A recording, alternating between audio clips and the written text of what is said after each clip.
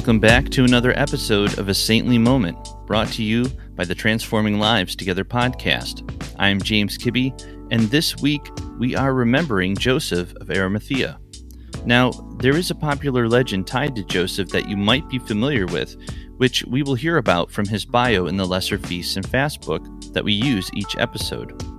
But what we know for certain is that Joseph is the one who petitioned Pilate for Christ's body after he was crucified and buried our Lord in his tomb. Before we continue, I want to thank you for listening to this podcast and invite you to leave a 5-star rating and review. Your positive feedback helps us reach more people with the content you're enjoying right now. So please take a moment and respond. We really appreciate your support.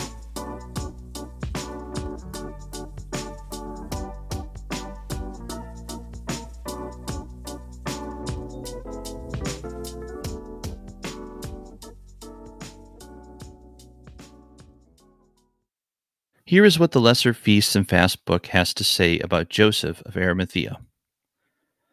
All that is certainly known of Joseph of Arimathea comes from the narratives of the burial of Jesus in the Gospels. Though John speaks of Joseph as a secret disciple of our Lord and associates him with Nicodemus, another member of the Jewish Sanhedrin who was drawn to Jesus, we know nothing of any further activity of these men in the early Christian community. Later, however, legends developed about their leadership in the church. One of the more attractive is the story of Joseph's coming to the ancient church of Glastonbury in Britain and bringing with him the Holy Grail, the cup used at the Last Supper. This tradition cannot be dated earlier than the 13th century. Although this and other stories obtained wide credence, they are not based on historical facts.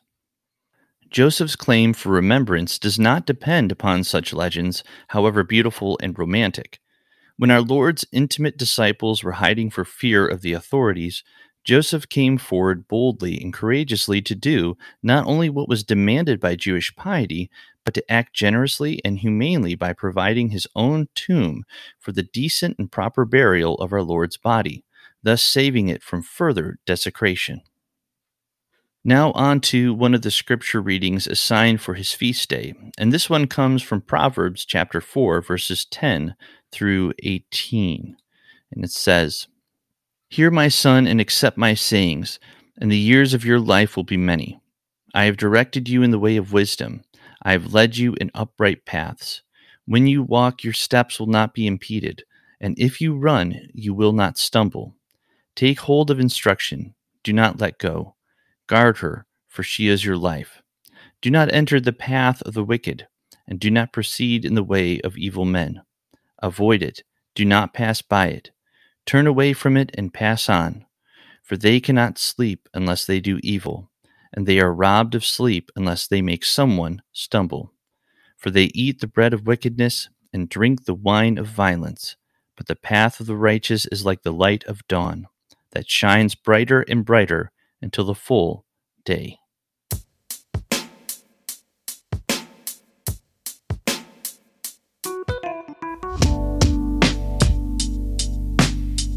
As I reflect on the life of Joseph and on what we just read in the book of Proverbs, one verse stands out to me. "But the path of the righteous is like the light of dawn, that shines brighter and brighter into the full day." Joseph was a member of the Sanhedrin, and unlike his colleagues in the council, Joseph saw something in Jesus, a light perhaps. Rather than shy away from or ignore it altogether, he walked toward it. What was that light? It was the righteousness of God in Christ. Jesus said in the Beatitudes, "Blessed are those who hunger and thirst for righteousness, for they shall be satisfied." Joseph had that hunger, which is why he didn't go along with his colleagues in condemning Christ to death, and why he petitioned Pilate for Christ's body, giving his own tomb so that our Lord could have a proper burial. He saw in Jesus the righteousness of God, that light of dawn that continued to shine in Joseph's life, leading to his conversion. If we are to glean anything from Joseph's fruitful stalk, it would be to make choices that keep you in pursuit of the light, to remain on that path. Seek the Lord always and walk in his ways. Let us pray. Merciful God, whose servant Joseph of Arimathea with reverence and godly fear prepared the body of our Lord and Savior for burial and laid it in his own tomb, grant to us, your faithful people, grace and courage to love and serve Jesus with sincere devotion all the days of our life. Through Jesus Christ our Lord, who lives and reigns with you and the Holy Spirit, one God, forever and ever. Amen. Thank you for listening to A Saintly Moment, brought to you by the Transforming Lives Together podcast, which is a ministry of St. Bartholomew's Anglican Church in Tonawanda, New York.